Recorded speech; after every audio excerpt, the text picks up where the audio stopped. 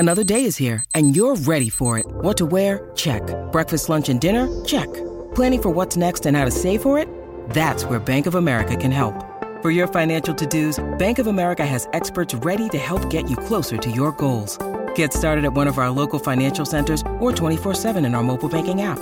Find a location near you at bankofamerica.com/talktous. What would you like the power to do? Mobile banking requires downloading the app and is only available for select devices. Message and data rates may apply. Bank of America N.A., member FDIC.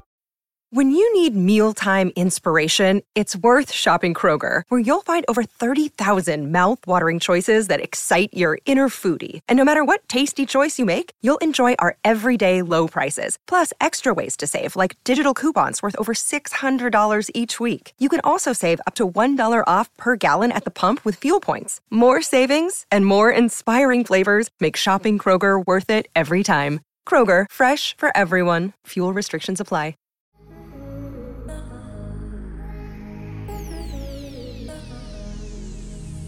What up, Cavs Nation? I'm your host, Ethan Sands, and this is another episode of the Wine and Gold Talk podcast. I'm joined by your favorite beat reporter, Chris Fedor. What up, Chris? What's going on, Ethan? How are you, man? I'm doing well. Chris, the Cavs have leaned on the pick and roll heavily this season, ranking second in frequency and eighth in field goal percentage off the pick and roll. Do you think the pick and roll is overused by the Cavs and they should use more motion offense plays to create openings for their ball handlers rather than just isolation tactics? Is it overused? I guess a little bit, Ethan. But here's the thing that I keep saying. You have to build something that you think is going to be successful based on the personnel that you have. You have to adapt based on the personnel that you have. A couple years ago, JB Bickerstaff wasn't planning to go into a season with Lauri Markkanen starting at the small forward spot. But his personnel kind of like led him down that path, and he said, hey, I got to find minutes for all these talented bigs that I have on this roster. One way for me to sneakily do that is to make Lauri Markkanen a 3 instead of a 4/5.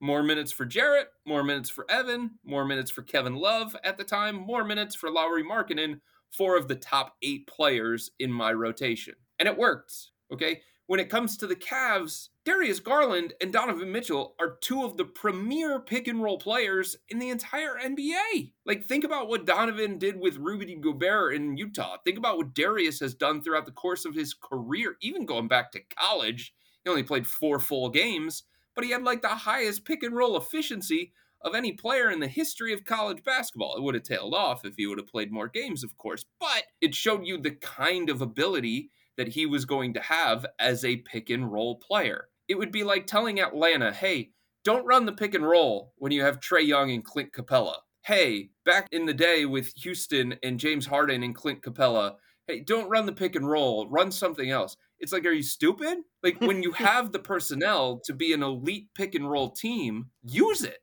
Take advantage of it. I'm going to tell the Bucks that you called them stupid.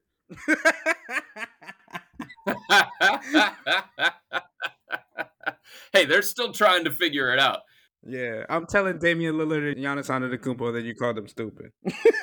If they get to a point where they start using the Dame Giannis pick and roll more and more, like, good luck trying to stop that team. And I bet they unleash that, and they use that as their go-to pet set in a 7-game series against whoever they're playing against. But, like, the point is, when your personnel allows you to be an elite team at something, you become the elite team at that something. In saying that, do I think the Cavs can diversify the offense? Sure. Is it more important what happens in the secondary actions and away from the pick and roll to vary how you attack the defense via the pick and roll? Sure. Do the Cavs need to continue to use some DHO stuff with Max Strus, Evan Mobley, Max Strus, Jarrett Allen? Do they need to continue to use pin downs with Strus and sometimes even with Sam Merrill? Yes. But like, the base of this offense is going to continue to be and needs to be the pick and roll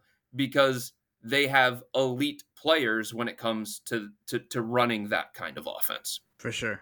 And we talk about the pick and roll, and we know that Jarrett Allen is elite in that, and Evan Mobley has been growing in that area. But somebody who's also been known for the pick and roll has been Tristan Thompson.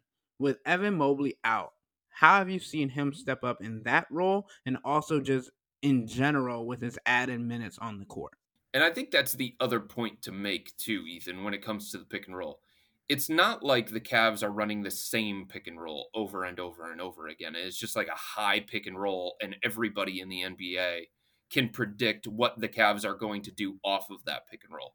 They're creating motion, they're creating a little bit of chaos away from the ball too.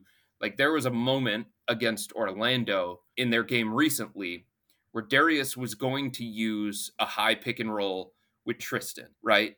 But instead of that, Tristan faked the pick and roll motion with Darius and went and set a pin down screen for Max Strus. And Darius came the other way. Max Strus came around that screen and he banged a three. And the same thing happened with Sam Merrill as well.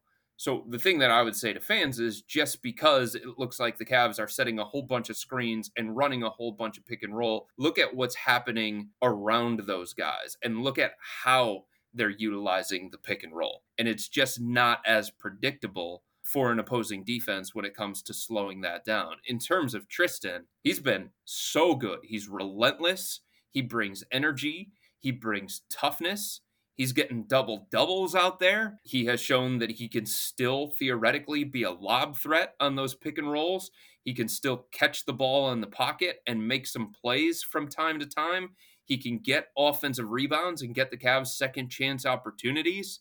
So, look, this was a guy who, at the time that he was signed, Ethan, I think people around the NBA were like, okay, I get it. Tristan was signed because he's got veteran experience, because he's a true pro, because he has been through a lot of things throughout the course of his NBA career, and he can kind of pay it forward for the young guys. But, like, is he really going to play for the Cavs this year? Is he really going to get minutes for the Cavs this year? And I understand why people looked at the signing that kind of way. I think there are people inside the organization that were wondering, hey, how much does Tristan have left? How much of a difference can he make on the court versus off the court? And he has shown that he still has something to give. He's not a 20, 25 minute a night player, and that's fine. He doesn't have to be at this point in time in his career. But the minutes that he's giving the Cavs, Ethan, for the most part, they have been quality minutes. And the difference with Tristan is, like, he understands his role. He's been through everything throughout the course of his career. So if there's a night where he doesn't play, like, he's going to be the biggest cheerleader. He's going to continue to be engaged. He's going to give these guys advice from the sidelines. He's not going to complain about his role because he understands where he is at this point in his career. And if his number gets called, he's going to be ready. If his number doesn't get called, he's still going to be ready for whenever that time comes. And that's the thing that I wanted to bring up with Tristan. That's my favorite part, because we talk about the joy of basketball all the time. There is nobody on the Cavs bench that is more active, whether playing or not, than Tristan Thompson. Talking about, like, when somebody would hit a three. I remember watching this at one of the home games recently. When somebody would hit a three, he would do a little two-hand point at Craig Porter Jr. and Craig would give him a shrug. He said, well, that's how we roll. And that's exactly what kind of energy they needed. And also, like, what was the thing that LeBron used to say? A washed king? Like, 32 years old. I didn't think he was 32 years old when he came into the season. But, like, knowing that, it was like, oh, wow, he's got a veteran role, obviously, but, like, what's he going to bring? And you don't see a lot of 32-year-olds getting up and screaming like that anymore. But I really do think Tristan brings a lot, even when he's not playing, because you need somebody, like we talked about Isaac Okoro being the energy guy. Tristan Thompson has also adapted into that role as well. That's just somebody that you need on each team. Role delineation is very, very important on a team with playoff aspirations and even more than that. And, like, it seems like a lot of these guys on the roster have an understanding of how they can best impact the team. Not how they can best impact themselves, but how they can best impact the team. And Tristan is smart enough to understand how he can best impact this team. And he's not going to go outside of himself. right? He's not going to try and do funky things on the offensive end or the defensive end. He's not going to go rogue. He's going to play within the system. He doesn't need touches to be effective. He doesn't need shot attempts to be effective. And when you have so many ball dominant players like Darius, like Donovan, like Karis LeVert, even like Evan Mobley, when he gets the amount of touches throughout the course of a game, there aren't going to be as many touches for other guys. There aren't going to be as many shots for other guys. And Tristan can just like fill in the gaps and do the little things while those other guys do what makes them special. Hey man, I've been seeing Tristan get those funky little hook shots up in pregame warmups and during practice, and I saw him make a couple of those last night against the Celtics. I was like, oh boy, don't let Tristan get going. You might get a heat check in there from 5 feet. Anyway, all right, we're gonna take a quick break, but don't go too far because when we come back, we're gonna talk about what the Cavs need to do to fix the offense. But before then, become a Cavs insider and interact with myself and Chris by subscribing to Subtext. Chris, can you give a little insight as to what you give on Subtext? Sure, I can do that. The thing that I usually give to people, Ethan, is like my feel on an injury situation before the injury report comes out. I know everybody wants to know, is a guy going to be in? Is he going to be out? But because I've been around the team as long as I have, because I see things behind the scenes that not everybody gets to see, I can give a general idea hours beforehand of what I think is going to be the case or what I'm hearing in terms of optimism or pessimism. So, for example, I gave running updates basically on the Karis LeVert situation. And the other day, following their practice in Orlando on one of the days off, I saw Karis going through 2-on-2 and 3-on-3 stuff on the court as soon as practice ended. And usually that is a positive sign of a player progressing. And usually that's like one of the final steps before a guy actually gets cleared to play in a game. And what happened after he did that? He played against the Boston Celtics. So it's like those kinds of things that you're getting a feel for, those kinds of things that you're learning about this team that I don't necessarily put into a Twitter post, that I don't necessarily put onto the website until I actually talk about the player either being out or coming back. But Subtext is a place where you get that background information before it gets released. And right about now, you'll be getting updates on Evan Mobley and his injury. But to get those, sign up for a 14-day free trial or visit cleveland.com/Cavs and click on the blue bar at the top of the page. If you don't like it, that's fine. All you have to do is text the word STOP. It's easy, but we can tell you that the people who sign up stick around because this is the best way to get insider coverage on the Cavs from myself and Chris. This isn't just our podcast, it's your podcast. And the only way to have your voice heard is through Subtext. We'll be right back.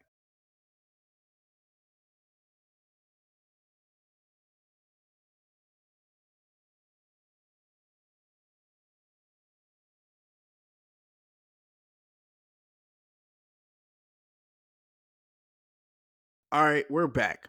So the Cavs currently have a negative overall net rating of negative 0.1. With the 24th ranked offensive rating in the league and the 21st ranked true shooting percentage out of 30 teams in the NBA. Chris, what would you equate the offensive struggles to?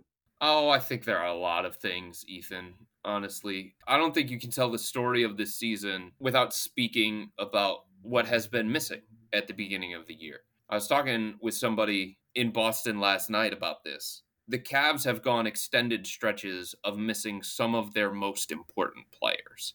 It's not like the guys that have been injured or appearing on the injury report are like guy number 11, 12, and 13 on the roster. So it's hard to get a true gauge of what this team is capable of because they just haven't been together very long. I overheard President of Basketball Operations Kobe Altman talking about this with another executive on the court before the game. And that executive was talking about just how fortunate his team has been to not have any health issues in terms of building some cohesiveness, in terms of answering some questions that they had coming into this year, in terms of evaluating the roster and seeing what it truly looks like. Koby Altman, Mike Gansey, Brandon Weems, all the guys in the front office just haven't had that same ability. So it's not making excuses for them. It explains part of why they've struggled the way that they have. They've played stretches without Darius Garland. They've played stretches without Donovan Mitchell. They've played stretches without Karis LeVert. Now Evan Mobley, Jarrett Allen before that. And all of that contributes to what we've seen from them on the offensive end, in terms of a lack of rhythm, in terms of a lack of continuity, in terms of not necessarily knowing where to go and when. If you think about the Cavs in crunch time situations versus other teams in crunch time situations, it's been very, very different. The Cavs are still trying to figure that out. Where do they go? What set do they run? How can they best get a basket? Boston knows all of that, right? Milwaukee knows all of that. The Cavs are still trying to learn that. They're still trying to grow through that. Also, like, their guys just haven't performed to the level that the Cavs were hoping that they would. Darius hasn't been as prolific of a three-point shooter. Donovan Mitchell, same thing. He's been up and down in terms of his production. Darius Garland's been up and down in terms of his production. George Niang is shooting a little bit below his career numbers from three-point range. The quality of shot that the Cavs are getting, I feel like, could be better. The lapses throughout the course of the game where they get stagnant offensively and the ball stops moving. So it's a long list, but when you combine that all together, you get an offense that is performing like it's the Washington Wizards, which is just not acceptable given the talent that the Cavs have. And you mentioned three-point shooting, so I'm going to get into it. Max Strus said after the first game in Boston that the Cavs need to shoot more threes. I want to get your idea of, do you agree with this or disagree with this, but I'm going to stat you down first. In the Cavs' 13 wins this season, they have averaged 32 three-point attempts per game while shooting 36% from beyond the arc and 49% overall from the field. A more telling statistic comes from the first 5 games of December, where Cleveland has begun to put Strus's suggestion into action. Over the span, the Cavs have increased their three-point attempts to an average of 37 per game, but slightly lowered their shooting percentage to 35%. They're 3-2 in December. This small sample size, to me, indicates that when the Cavs put up more shots from downtown, they have a better chance of winning games, even if the shooting percentage slightly dips. But I also think that it's game dependent. If Max or George or Donovan or Darius are hot from beyond the arc, then you shoot a high volume of shots because the percentage is also going to be there. But if the shots aren't falling, then the team needs to find other ways to score, whether in the mid-range or in the paint. As the saying goes, quality over quantity, because the quality will also increase the quantity in this case.